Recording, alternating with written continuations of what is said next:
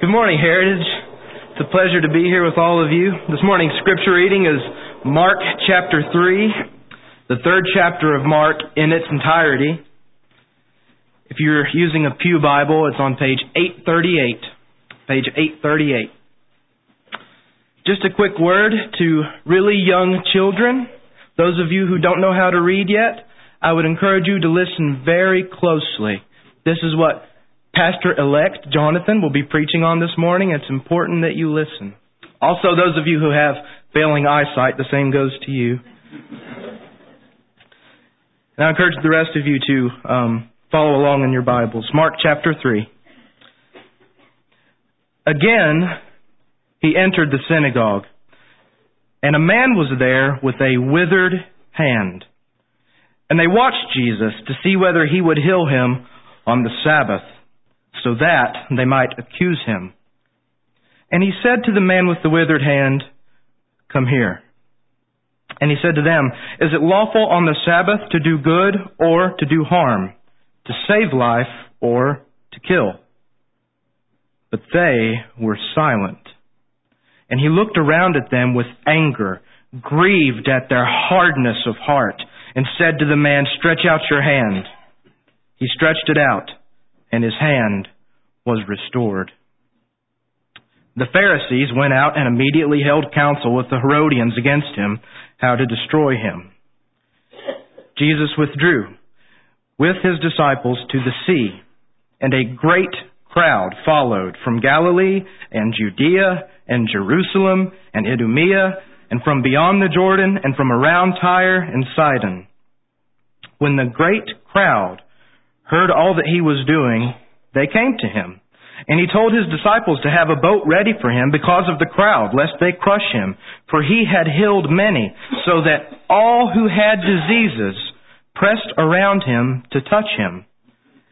And whenever the unclean spirits saw him, they fell down before him and cried out, "You are the Son of God." And he strictly ordered them not to make him known. And he went up on the mountain and called to him those whom he desired, and they came to him. And he appointed 12, whom he also named apostles, so that they might be with him, and he might send them out to preach and have authority to cast out demons. He appointed the 12, Simon, to whom he gave the name Peter, James the son of Zebedee, and John the brother of James, to whom he gave the name Boanerges, that is, sons of thunder, Andrew and Philip and Bartholomew and Matthew and Thomas and James the son of Alphaeus and Thaddeus and Simon the Cananean and Judas Iscariot, who betrayed him. Then he went home, and the crowd gathered again so that they could not even eat. And when his family heard it, they went out to seize him, for they were saying, "He is out of his mind." And the scribes who came down from Jerusalem were saying, "He is possessed by Beelzebul, and by the prince of demons he casts out the demons." And he called them to him and said to them in parables, "How can Satan cast out Satan? If a kingdom is divided against itself, that kingdom cannot stand.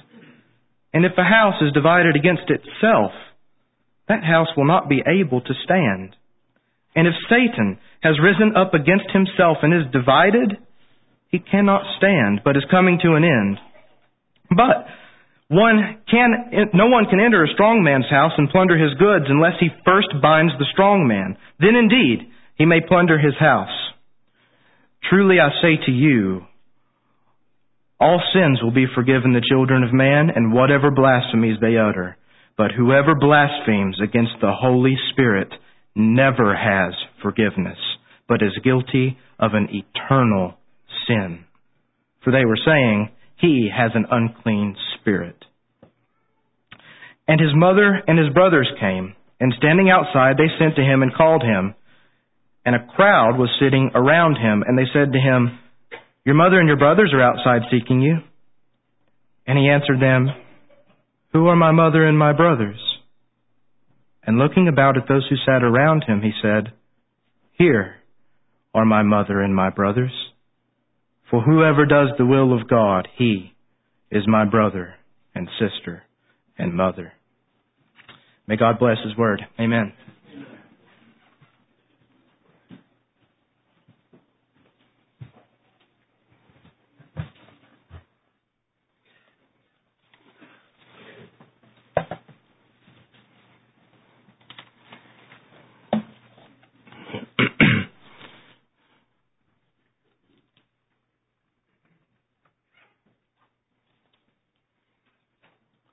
Let's pray together. Father, thank you for that reading of your word. It's life to us. It's nourishing. It is helpful. But God, we gather this morning not to hear a nice lecture about the Bible. That's not why we're here. We're here because we are your people. You have called us out of darkness, and you have transferred us into the kingdom of your Son. And we are here to declare the gospel and to proclaim that gospel. And so we ask, God, together as a family, that your Spirit would now move in our body and in this family in such a way that we are absolutely gripped by your word and changed by it. And that you would preach, that your Spirit would preach, and that you would just use me, a broken, cracked clay pot, Lord, to do great things in the hearts of everyone who's here, Christian and non-Christian alike. Pray that you would call forth some non-Christians to put their trust in the King and in the Savior this morning. Please do that, Lord, we pray. In Jesus' name, amen. And that's what we're going to do, is we are going to encounter the King this morning, King Jesus. And I was thinking as Dad was praying about Martha, Joy's mother, that it is precisely the fact that the fact that we have Mark 3 gives us so much hope for a situation like Martha. Because He is King Jesus. He has all authority to heal and to work all kinds of miracles and wonders. And He is still doing that. And we're going to confront this King this morning. And as I was preparing this message this week, the whole chapter of Mark 3, that's a daunting task, to look at the whole chapter and try to figure out what is going on with 35 verses of Scripture. It's hard enough to preach a paragraph of 2 or 3 verses, but to try to preach 35 verses in one sermon is so challenging. And as I was thinking about a theme or what was connecting this text, as I began to study it, something greater was emerging in the text. And it was amazing for me to see what was behind the text. So often when we read the text, we read in the text. That is, we see what the text says. But as you study theology and as you press into the Word of God, you start seeing connections all over the Scriptures, so that as Mark is writing, he's actually thinking of the Old Testament Scriptures, and more than just Mark 3 is coming out, but that Mark himself is thinking in light of the Old Testament Scriptures. So I ask that you would pray for me as I seek to do that, is to give you some behind the text this morning as well as in the text. And I want to paint a big picture of Jesus as the King, and my prayer is that you will encounter Jesus Christ in a very powerful way this morning. The title of my message is Insiders and Outsiders, and that title begs the question, insiders and outsiders of what? The phrase that you'll see on the bulletin is who's in and who's out, and that leads us to ask the question, in and out of what? Well, I'll complete that thought for you in a while. But for now, the subject of royalty has always been fascinating to us as Americans, I think. The Queen of England, when she came here a couple of years ago, and she was at the Kentucky Derby. Actually, people came from out of the woodworks everywhere. Hollywood movie stars, they normally come to things like that, like the Kentucky Derby. But in this case, everybody came out because the Queen of England is this great grand figure. Everybody wanted to be around her and to see her and hope to meet her. But how is it that when we talk about royalty in the Christian life and the kingship of Jesus, and we even sing songs about Jesus being king, so you think of Christmas, all these songs about King Jesus, Hark the Herald Angels Sing, Glory to the Newborn King. How is it that we can sing songs like that and be so unaffected by the kingship of Jesus? I mean, it's just become commonplace for us to talk about Jesus as King. But what bearing does that actually have on your life right now as you sit there in the pew at Heritage Baptist Church? The fact that Jesus is King. Well, I think it's interesting that as interesting as royalty and kingship is, to us, the truth is most of us have never experienced political life under a royalty or under a kingship. We don't know what that's like. So for many of us, the idea of Jesus and His kingship is just a religious symbol. You know, it's just an image that we talk about in church. So for some, if Jesus is a king at all, He's just a religious king at best. It's just an image that we use. In other words, He's essentially a fictional king. A storybook king. One with no real authority, one with no real ability to affect our lives, at least. One that really has nothing to do with us. Oh, it's a great story for the kids, isn't it? Jesus being a king. But really, what does it have to do with us? Well, our text this morning, Mark chapter 3, really challenges this idea that Jesus is just kind of a religious symbol. See, what we are confronted with in Mark chapter 3, the notion that Jesus is king is not just a nice story that we are to think about or a nice religious symbol, but the fact that He really is King and Lord of all. And that, my friends, has immediate implications for your lives. One way or another, all of you will have to have a confrontation with this king, this sovereign ruler over all His kingdom. So let's start with Mark chapter 1. Back up to Mark chapter 1 and look at verses 14 and 15. This is what Mark 1 says, 14 and 15. Now after John was arrested, Jesus came into Galilee proclaiming the gospel of God and saying, the time is fulfilled and the kingdom of God is at hand. Repent and believe the gospel. So from the beginning of Mark's gospel, we have Jesus saying that the kingdom of God has drawn near. There's a drawing near of the kingdom of God. In other words, Jesus is proclaiming that the dawn of a glorious new era has come in salvation history. This new era would be characterized by the Lord reigning over the whole earth and Jesus standing as the last and final king of His people. So in Jesus, the new covenant would be fulfilled. So we think of Jeremiah 31, talking about the new covenant, and in Jesus, this covenant is fulfilled, and God's people would keep His law, and the new creation that was promised would actually become a reality. The Lord would pour out His Spirit on all flesh, and the promise to Abraham that all nations would be blessed to the ends of the earth would become a reality in Jesus Christ. So when we read the Gospels, it's clear that the kingdom of God is central to Jesus' teaching. In fact, the phrase the kingdom of God or the kingdom of heaven occurs all over the Gospels. It's found 36 times in the book of Matthew. In Mark, it occurs 14 times. In Luke, 32 times. And in the Gospel of John, 4 times. The importance of that phrase is clear from summary statements made about Jesus' life. So, for example, Matthew 4:23. Jesus went throughout all of Galilee, teaching in their synagogues and proclaiming what? The good news of the kingdom and curing every disease. The good news of the kingdom. The kingdom of God. It was central to the life and teaching of Jesus. In fact, when Jesus commissioned His disciples to preach during His earthly ministry, what do we see them doing? We see that the disciples went out and they proclaimed the kingdom of God. Matthew 10:7, Luke 9:2. Now, there's a sense, of course, in which God has always reigned over the earth. God has always ruled as king over all. But when Jesus spoke of the coming of the kingdom, He was not referring to God's sovereign reign over all of history. Because God has always reigned over all of history. The coming of the kingdom that Jesus proclaimed designated something new. A time when God's enemies would be demonstrably defeated. and the righteous would be visibly blessed.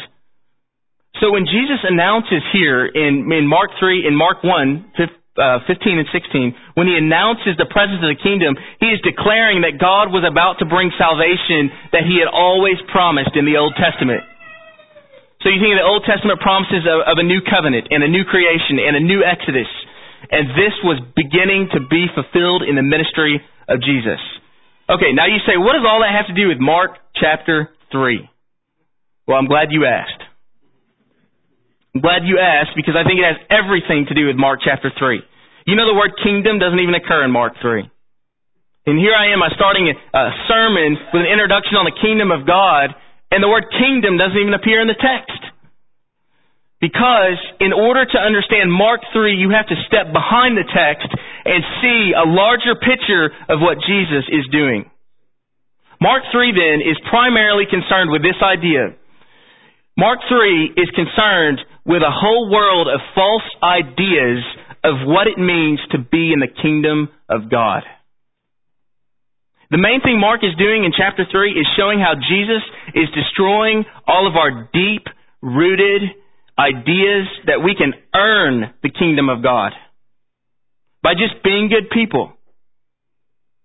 He's destroying every notion of self-sufficiency and every arrogant refusal to seek God's help, to do it on your own. In Mark 3, what we'll see is that the spiritually dead, the chronically self-justifying Pharisees and scribes, and ironically, even Jesus' own family who's oblivious to what's happening with Jesus, we'll see Jesus tearing down and really through Mark's writing all of these false notions of how to get into the kingdom. So Mark is on a mission in chapter 3. He is stripping away every self-righteous, works-based method of getting into the kingdom.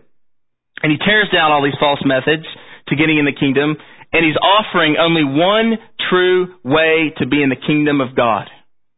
And that comes at the end of the text. So that's the point of Mark 3. So let me be clear. If you're one for outlines, if that's helpful to you, let me tell you where I'm going this morning and see if that's more clear to you. This is where I'm going. From verses 1 through 12 in Mark chapter 3, what we have is controversy surrounding the kingdom. Controversy surrounding the kingdom. Then in verses 13 through 19, what we have is the establishing of the kingdom. The establishing of the kingdom, verses 13 through 19. And then in verses 19 through 30, we have the enemies of the kingdom. The enemies of the kingdom, 19 through 30. And then verses 31 through 35, the members of the kingdom. Okay? That's where I'm going. Controversy, establishment, enemies, and members. Now you can anticipate that with such a massive shift in redemptive history, from the Old Testament to the New, Jesus coming on the scene, announcing the kingdom, and Jesus beginning to set up the kingdom, you can imagine great controversy would rise in such a situation. The kingdom that Jesus is establishing is the point at which this conflict is most acute. So he has all these run-ins with the scribes and Pharisees. So look there in verse 1 of Mark chapter 3. Last week, my dad ended with Jesus' claim to be the Lord of the Sabbath. And this sets the stage for yet another more heated conflict with the Pharisees. We've upped the ante now, okay? Jesus had a run-in with them once, but now this is a more heated conflict. Verse 1, it says, again, Jesus entered the synagogue. Again, he entered the synagogue. So what's happening here is that Jesus is probably entering the synagogue on another Sabbath, as Luke says. So on a secondary Sabbath, it could be even the next week, Jesus enters the Sabbath, and what happens is the Pharisees are hounding Jesus. It's like they are following him around everywhere he goes. But I want you to notice that the atmosphere has changed. Look at chapter 2, verse 24. In chapter 2, verse 24, what does it say? It says, and the Pharisees were saying to him, look, why are they doing what is not lawful on the Sabbath? So Jesus is walking through the grain fields, and he's plucking heads of grain. And the Pharisees notice the fact that Jesus is plucking heads of grain. That is, they just make an observation. Now the atmosphere has changed. In chapter 3, they're not just noticing something. They're not just making an observation. They are going out of their way to watch Jesus. to see if he will do something on the Sabbath. That's the language. Verse 2, they are watching Jesus. Now you can see the intent of their hearts. What's the purpose? So that they could accuse him. Into verse 2. So the atmosphere has changed. The Pharisees are now watching Jesus. They're highly critical of Jesus. In verse 4, what does Jesus do? Jesus is so brilliant. I love how he just traps these guys. Jesus says, he traps them with a question. He says, is it lawful on the Sabbath to do good or to do harm? To save life or to kill? See, on the one hand, the Pharisees would be bound to admit that it's always lawful to do good on the Sabbath. Who's going to say it's not lawful to do good on the Sabbath? But on the other hand, they're bound to admit that it's always wrong to do evil on the Sabbath. So Jesus sort of traps them with this question. And then he raises the ante, and Jesus says, he doesn't just leave it at that, but he says, is it lawful to save a life or to kill it?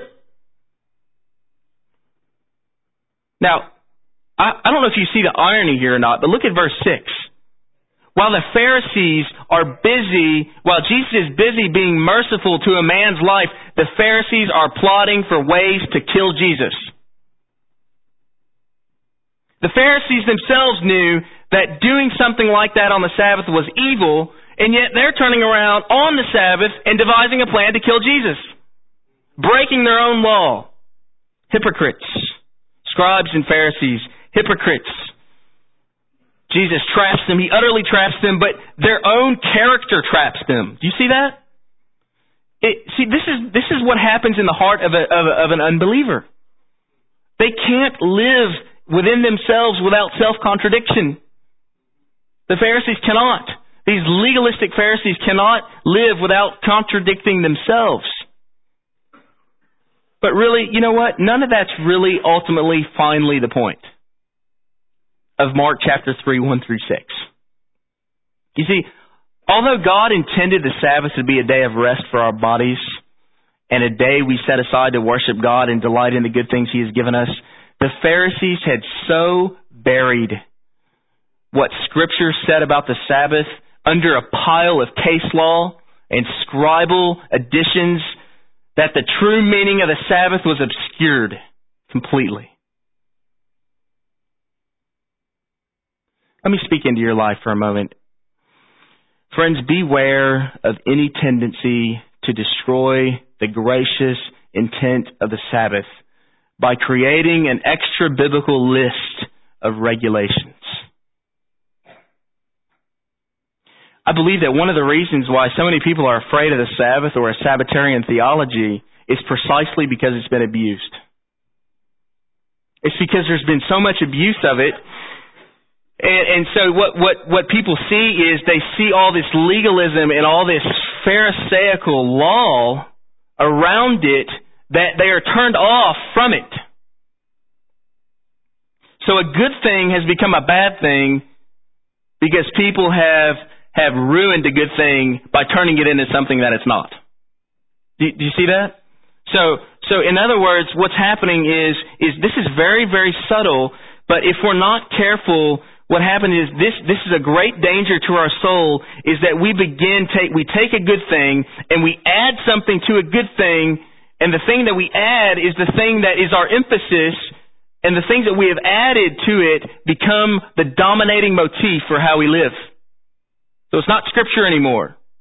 It's what we've added to Scripture, and that becomes a dominating motif. And we need to redeem and honor the beauty of the Sabbath. We need to redeem it by stripping it from Pharisaic ideas. Ideas like this.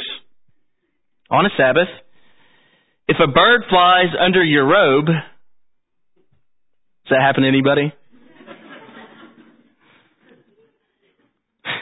On the Sabbath, if a bird flies under your robe and gets caught underneath, you will need to wait patiently to get the bird out of your robe until sundown, because to work at getting it out before sundown would be to work and be a violation and profanation of the Sabbath. That comes from the Mishnah. In the days of Jesus, the rabbis and scribes wrote a document called the Mishnah, and this book contained principle after principle of what it meant to keep the law of God. It contained 20 or more books. And you know what it was? The idea was to take every possible life circumstance and apply the Sabbath law to that. That's deadly. Or how about this one? Our people need to walk to the synagogue, but not too much. They actually counted steps 11,100. But if you go 11,101, you've profaned the Sabbath. Now this may sound funny, but actually it should frighten us. It should frighten us because every one of us has within us a little Pharisee who wants to write a Mishnah. So when we hear that there's a Lord's Day, that there's a fourth commandment, that we should be treating that day different from the rest, and we should, our first impulse is to write a Mishnah and create a whole list of things that we are to avoid, and so we create a nice, tidy box of religion, and quite subtly what happens is you begin to treat your list like it's the Word of God. And you assume that if you follow it through, you will earn favor with God, and so we will become Pharisees without even knowing it. Let me be clear. I don't think list creating is what God has ever intended for us on the Sabbath. Why do we always think of the Sabbath in terms of negative terms? Jesus says, for example, it is lawful to do good on the Sabbath. He speaks of the Sabbath in very positive terms. Therefore, the question is not so much a question of what I am avoiding on the Sabbath as maybe we should be emphasizing what should we be doing on the Sabbath. And I think a good place to start would be Jesus-like things. Works of mercy would be a good place to start. Let me ask you some X-ray questions just to kind of get at your heart and motive when it comes to the Sabbath. Ask yourself this question. When you're thinking about what I should or should not do on the Lord's Day, let me ask you a question to discern your heart. Ask yourself this question. Is this action, whatever you're about to do, loving God? Is this action loving my neighbor? Is this activity something that declares my freedom and bondage from sin? Or does it demonstrate that I am in bondage to a particular event or activity? Or, ask this question. See, this is a great idol locator. Sundays are a great idol locator.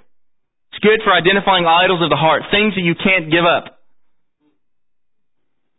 Sunday's a great way to determine is this activity going to distract me from God, or is it going to help me love God and my neighbor? Is this action going to help me love others physically or spiritually, or is it going to be harmful to my worship and rest, or the worship and rest of others? See, these are appropriate X-ray questions that get at the heart of the issue without creating a Mishnah. You see the difference? This is heart motivation.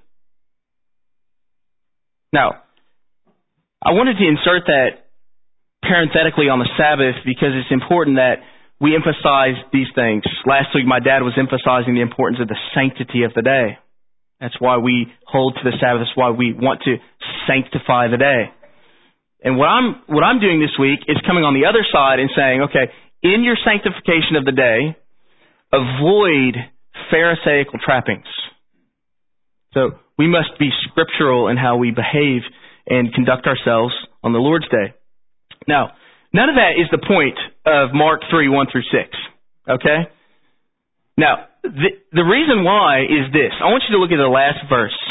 Mark uses some interesting language here. Look at verse 6. The Pharisees went out and immediately held counsel with the Herodians against him how to destroy him. This phrase, they held counsel with the Herodians, is actually picking up the language of Psalm chapter 2. Mark chapter 3 is a partial fulfillment of Psalm chapter 1 and Psalm chapter 2.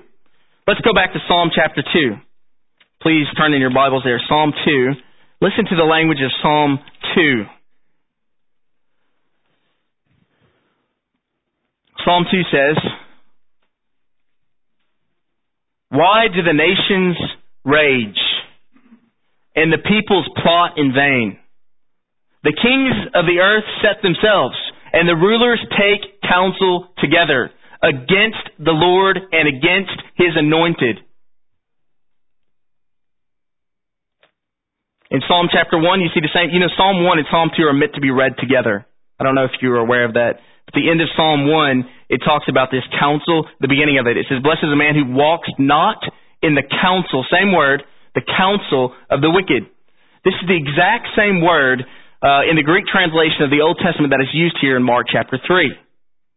So what's happening here is Mark is actually painting the Pharisees with the same language that he's painting Psalm 2, the nations raging in order to destroy the anointed.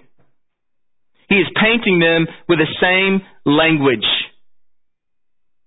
of the enemies of God in Psalm 2, those who are opposing the Davidic king. Mark is beginning to push on the idea that the Jewish leadership is the enemies of God in Psalm chapter 2. This means that they are not, ethnic Israel is not God's covenant people, and that He is going to establish a new community, which is the whole point of verses 13 through 19 in this chapter. But before we get there, I just want you to notice something, how Jesus establishes authority in verses 7 through 12. Alright, so if Jesus is going to do something this transformative and this radical, He's going to have to establish somehow His authority.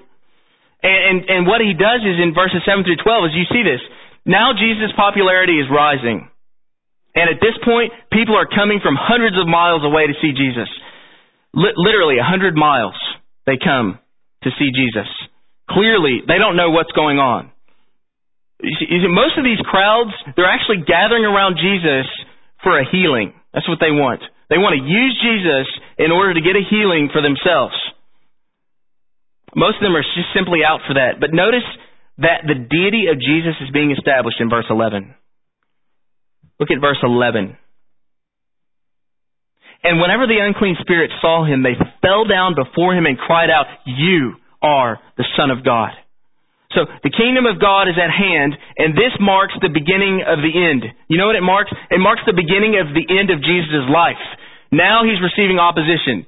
The evil spirits are coming out, crying out against Jesus, and also the Pharisees are now opposing Jesus. So Mark chapter 3 marks the beginning of the whole book, where from this point forward, all the way through the rest of the book, Jesus will be opposed.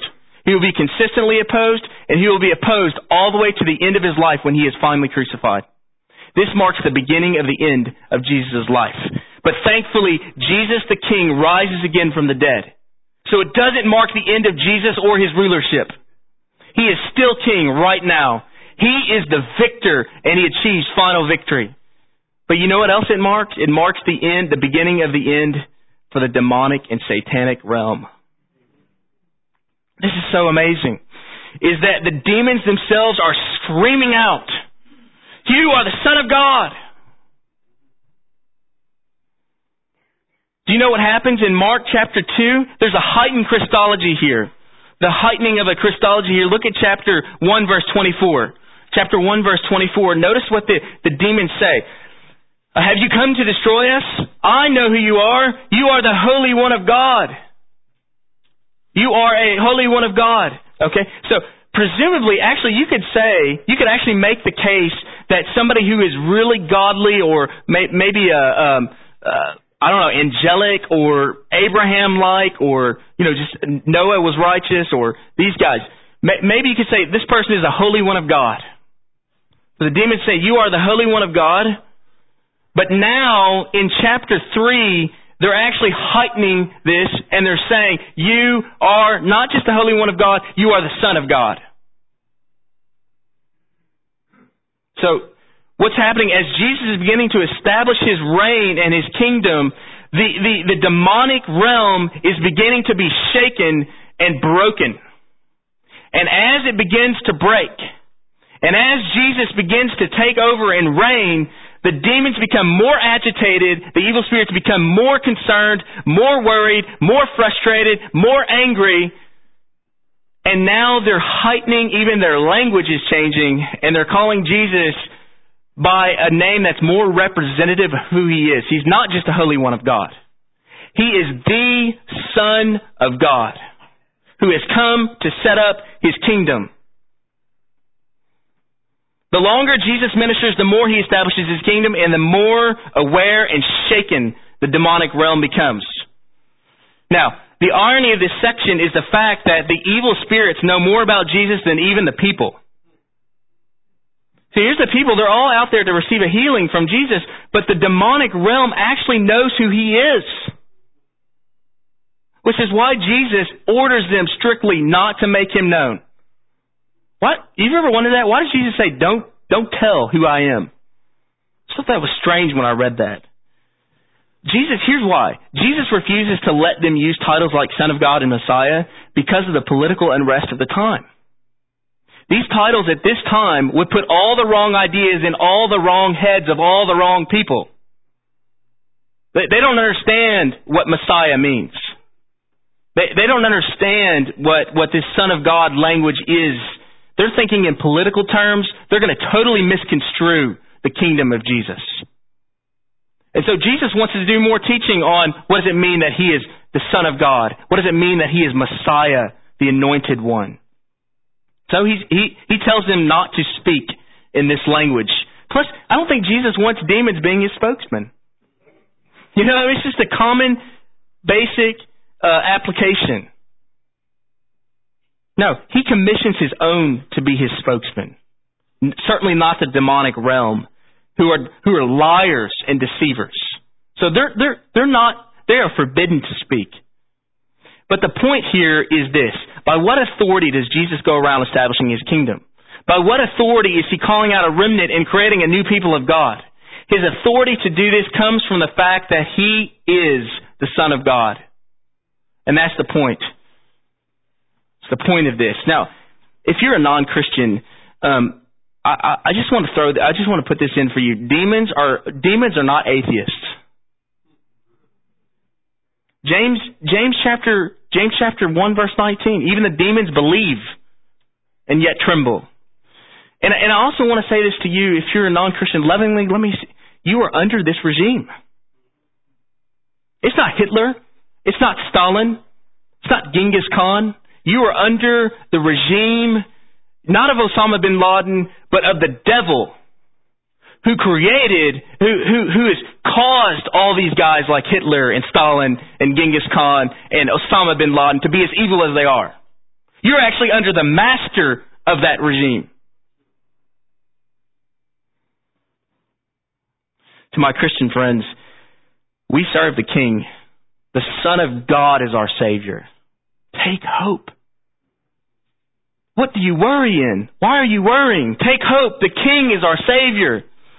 Also, consider the kindness and severity of God. The kindness and severity of God here. You think of how Jesus is setting up his kingdom. There seems to be this hardening of ethnic Israel taking place. And Jesus is the Son of God. He's establishing his kingdom. He's calling a new people to himself. He's having this, and in Romans 11, this powerful passage, 19 through 22 says, what the branches were broken off. Jewish branches were broken off so that Gentiles would be grafted in. And Paul says, don't boast, because if the Jewish branches were broken off, you also could be cut off. And you know what he says? Fear. Phobu in Greek, where we get the word phobia. Phobu. Fear. For you too could be cut off. And then he says this. Consider then the kindness and the severity of God. Do you think you'll receive special mercy because you were born in a Christian family? Because you've been in church your whole life? Because you're reformed in your theology? No. There's nothing about you that is worthy of God's mercy. You have to come to grips with that. My non-Christian friend, you have to come to grips with that. You are not worthy. We are not worthy. No one is worthy on our own accord to stand before God. Actually, if God judged any of us on our own merit, none of us could stand. And that's why our only hope is to be judged on the basis of someone else's merit. Jesus Christ. That's the gospel. And that's what we believe at Heritage Baptist Church. And that's why Christ, that's exactly what he has come to do. He has come to take God's wrath for us, to die so that we could live. And if you're a non-Christian, let me urge you to lay down any ideas that you have of being good enough to get into the kingdom of God. You're not good enough. You'll never be good enough. It's not possible for you to be good enough. Your only hope of avoiding hell someday is by turning away from yourself and turning to Jesus Christ and putting your exclusive trust in the Son of God and His righteousness.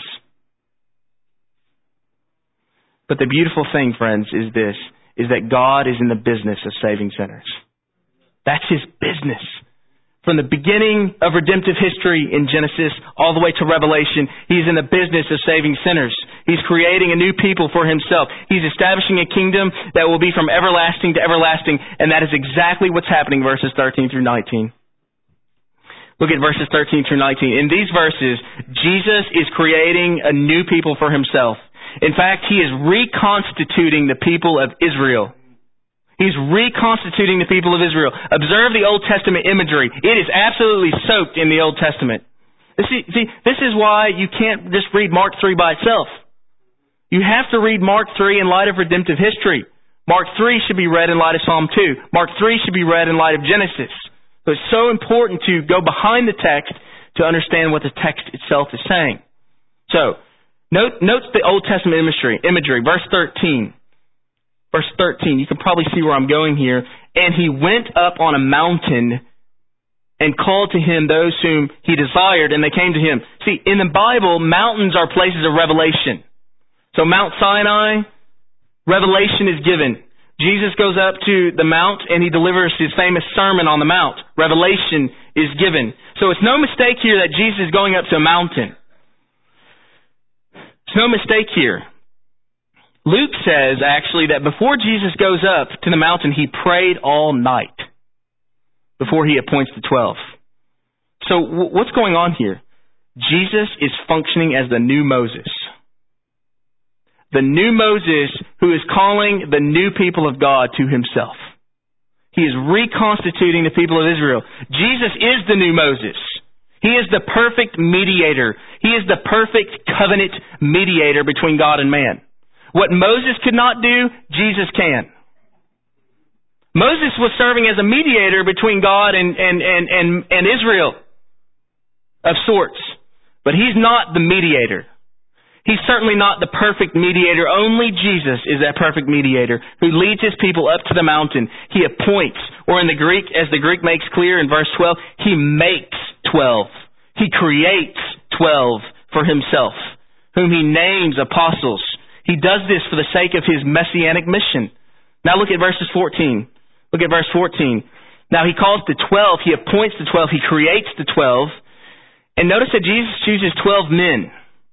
See, while the men themselves are ordinary, their number was not. 12 was a way of announcing the arrival of the kingdom of God. Like the reconstitution of the 12 tribes of Israel. Do you see? This is all symbolic of the fact that Jesus is establishing a new form of the people of God. And so Jesus will form His church, just as Ephesians 2:20 says, and the church is built on the foundation of the apostles and prophets. So He is forming the foundation of His people. And He chose these 12 men for a specific purpose. The purpose of extending His mission through them. And isn't it interesting who Jesus calls to Himself? Ordinary men. Kings and princes, right? No.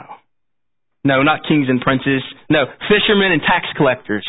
That's who Jesus is calling. God's power is demonstrated through weakness time and time again in the Bible. Just thinking of this here, establishing the kingdom. Non-Christian, if you're... I want to say this to you, is that you don't have to be somebody special to be forgiven. If you're not a Christian, you don't have to be somebody special to be forgiven. The question is, have you been recreated? 2 Corinthians 5:17, if anyone is in Christ, he is a new creation. That's the point. You have to be recreated. So Jesus is creating a people for Himself. He is calling these men forth. He's actually creating them. He's a sovereign Lord who, when He distributes His call, it's effectual and people come. So what do you need as a non-Christian? You need God to call you and to create you, to recreate you. You need to be born again. To my Christian friends, Luke 6:12, it says, in Luke 6 is the parallel passage, it says that Jesus prayed all night. This is a major time in the life of Jesus and His mission. And what do you see Him doing? He goes out and He prays all night. But let me speak this. Before big decisions that we are faced with, before major sort of turning points in our life, beware of your laziness. Beware of letting your laziness masquerade as faith and confidence in God. Oh, I trust God. He'll take care of it. Which basically means I'm just too lazy to pray. I don't want to stay up all night and pray. God will take care of it. Well, on to verses 19 through 30. In 19 through 30, what we see is something very disturbing. The enemies of God. 19 through 30. Listen to the passage. He calls all of his apostles, and then he says, and Judas Iscariot, who betrayed him. Then he went home, and the crowd gathered again so that they could not even eat. And when his family heard it, they went out to seize him, for they were saying, he is out of his mind. Do you know that Mark's gospel is the only gospel that includes that statement? Because it's embarrassing. It's embarrassing. It's embarrassing that, but this is the reason why Mark's gospel has a ring of truth. People call Mark's gospel into question, raising all kinds of issues about whether or not it's authentic. Why would Mark write something like this that's embarrassing about Jesus' family? See, the ring of authenticity here. But this is a very disturbing change of events here. See, as difficult and as potentially embarrassing as this is, Mark writes this precisely because it actually happened. It actually happened. See, Jesus' family says he's out of his mind, which means he's mentally ill. Jesus' family thinks he's actually psychotic, he's delusional, he's deranged. Jesus actually needs to see a psychiatrist. That's what's going on here. His family thinks that he's crazy. Now, to be fair, the text says that Jesus has not eaten. Doesn't it say that? Look at verse 21. It says, and he went and his family heard it. They went out to seize him, for they were saying he's out of his mind. Verse 20. And he went home, it's verse 20, so that they could not even eat. So Jesus has been out doing ministry all day. It's all he does is ministry. He must be extremely exhausted. He hasn't eaten. And when his family sees him, they probably look at him and his appearance has changed. He probably looks rough. Because he's been doing so much ministry. And he probably looks rough. And so his family is probably legitimately concerned about him. And they may have been shocked at his appearance, but the Greek text would indicate that his family has come to arrest him, to seize him, and to bring him back to his right mind. So what I want you to see is the intention of his family, though probably motivated by a good heart, misses it completely on Jesus. They're completely oblivious to what Jesus is doing, so much so that they want to go and arrest Jesus and seize him and bring him back to his right mind. But the point remains that his family has seriously missed the point on Jesus. And then if you think it can't get worse, look at verse 22. And the scribes who came down from Jerusalem were saying, he's not mentally ill, he's demon-possessed. Whoa. This is where blasphemy of the Holy Spirit comes in. Maybe you've never understood what that means before, but now I think you'll understand it. See, another accusation comes against Jesus by the scribes. They say he's demon-possessed. But he's possessed by Beelzebul, who is presumably the prince of demons. See, the scribes are accusing Jesus not only of being demon-possessed, but using the power of Satan to cast out demons. That's what they're saying here. Don't miss the sad reality of what's taking place here. Jesus' family thought that he was out of his mind and that he needed to be taken to a psychiatrist. The crowd see Jesus as a miracle worker and just want to selfishly get something from Jesus. And now the scribes are so blind to Jesus' true identity that they dare to make the utterly blasphemous charge that Jesus, the one who performs his miracle by the power of the Holy Spirit, is demon-possessed. And so they commit the unforgivable sin by attributing to the devil that which they knew to be the work of God. The scribes have so corrupted their minds. Blasphemy of the Holy Spirit is what I'm talking about. The scribes have so corrupted their minds and their affections that they now consider light to be darkness and darkness to be light. They can never be saved. They can never be saved because to them they can never be forgiven because to them the work of God is demonic. Do you see this? They are so perverted in their thinking that they consider the work of God to be a demonic work. But not only do they see the miracles of Jesus to be a demonic work, they actually turn their back on the Messiah and reject Him altogether. The scribes have now utterly rejected the Messiah, and they consider Him to be a demon-possessed man. And Jesus answers their charge by speaking to them in parables. Did you ever wonder what parables are for? Parables serve multiple purposes, but one of the purposes of parables is that they cast judgment on those who hear them. Parables are meant, in many cases, to function as judgments. So seeing they will not see, and hearing they will not hear. It's a blinding, it's a veil over the eyes of those who are hearing. So when Jesus speaks parables in the next few verses to the scribes, the message is veiled. They can't hear it. So in this parable, basically what's happening is Jesus is basically saying, look, a general never wins a battle by attacking his own flanks. You can't win a battle by attacking your own army. A house divided against itself cannot stand. So what he does is he likens the whole world to a house, and in it there's all sorts of prisoners, and what that means is this world is in bondage to sin and death and to the demonic realm, and Jesus has the audacity to say, I am stronger than the strong man. I'm greater than the strong man, and I've come to bind the strong man and to free the prisoners. This is gospel that Jesus is giving in this parable. Jesus is the mighty one who's stronger than Satan, death, and all the forces of evil. What we see on the cross is that the judge himself is receiving the justice.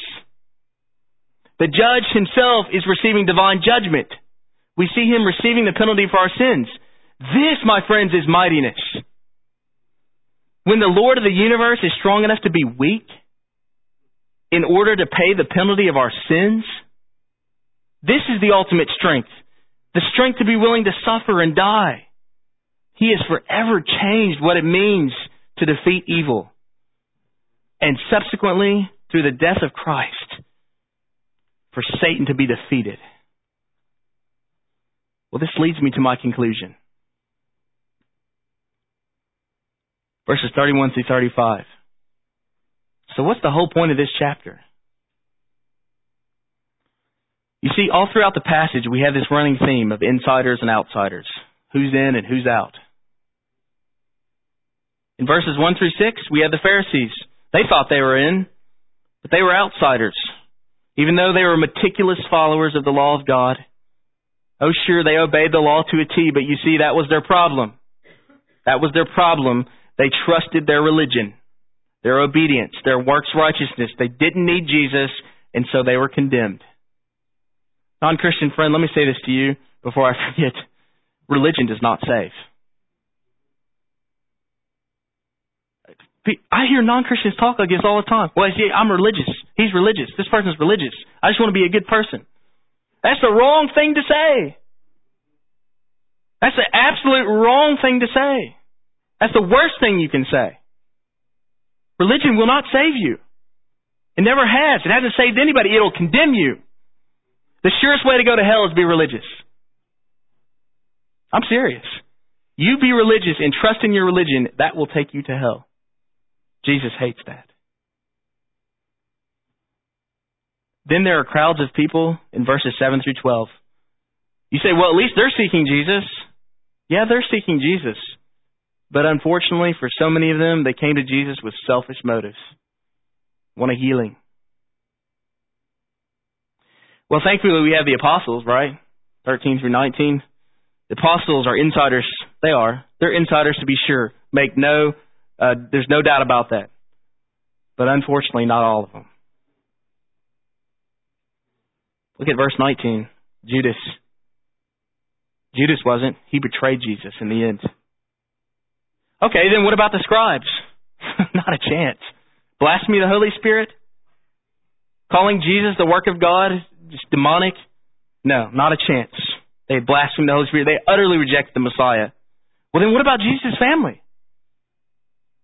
Well, sadly, no. At least at this point. They will someday. But at this point, no. Look at verse 21. They try to arrest Jesus and take him away from what God had called him to do under the false assumption that he was crazy. Now, he needed a psychiatrist. Even Jesus' family seems to have missed the point. So then who's in the kingdom? Who's in the kingdom? What kind of person is a kingdom person? Well, the driving force of this whole text hinges on the following words. The whole weight of Mark 3 hinges on this paragraph, verses 31 through 35. And his mother and his brothers came. And standing outside, they sent to him and called him, and a crowd was sitting around him, and they said to him, "Your mother and brothers are outside seeking you." And he answered them, "Who are my mother and brothers?" Looking about at those who sat around him, probably his disciples, he said, "Here are my mother and my brothers. For whoever does the will of God, he is my brother and sister and mother." Mark places the whole weight of this narrative section on the question of verse 33, "Who are my mother and brothers?" And his subsequent answer in verse 35, "Whoever does the will of God is my mother, sister, and brother." This is the climax. How do we know if somebody's in the kingdom? Notice I did not ask, how does one qualify to be in the kingdom? The question I'm asking is, how do we know if someone is in the kingdom? The ones who are in the kingdom are those who are busy doing the will of God. It's important for us here to hear the words of Mark 3 in light of the words of Mark 1. Please don't miss this. Hear Mark 3 in light of Mark 1. One enters the kingdom through repentance and faith. Mark 1, the gospel of the kingdom. Repentance and faith. But the evidence that one is in the kingdom is Mark 3:35. Mark 3 is about the character of those who are in the kingdom. So what does a kingdom person look like? This is the main point of Mark 3. The characteristic of one who is in the kingdom of God is a person who does the will of God, which begs the question, what is the will of God? Well, I think 1 John 3:23 can help us. 1 John 3:23, "And this is his commandment, that we believe in the name of his Son, Jesus Christ." You see, to do the will of God is to believe in his Son. It is to believe that Jesus is the Messiah. You see, members of the kingdom are those who have responded to the message of the kingdom. And what's the message of the kingdom? The message of the kingdom is the gospel. So where does that leave you? The Pharisees and scribes were too religious to be in the kingdom. It was useless. They were scholars of the Old Testament. It was useless for them to be scholars of the Old Testament. It was useless that they knew the scriptures inside and out. Useless. None of that qualified them to be in the kingdom. Judas was an apostle. And even though he was directly discipled by Jesus, that did not qualify him to be in the kingdom. And being a member of Jesus' own family wasn't enough to qualify a man to be in the kingdom. Nothing short of faith and repentance in the gospel, in the Son of God, in the Messiah, is sufficient to be in the kingdom. So let me leave you with this question. Do we have any Judases here this morning? Is anybody here trusting in their ministry position? Do we have any scribes here this morning? Any of you trusting in your biblical scholarship? Do we have any Pharisees here this morning? Anyone trusting in your religion or your spirituality? Do we have any family members here this morning? Anyone trusting in your church membership? Your connection to the family of God? Friends, these are all counterfeit gods. They're all idols of the heart. So what does a kingdom person look like? A kingdom person is a person who has Jesus plus nothing, which is everything. Let's pray. Father, we praise you. Thank you for your word. Take it now, Lord, and apply it to our hearts and change us through it. In Jesus' name.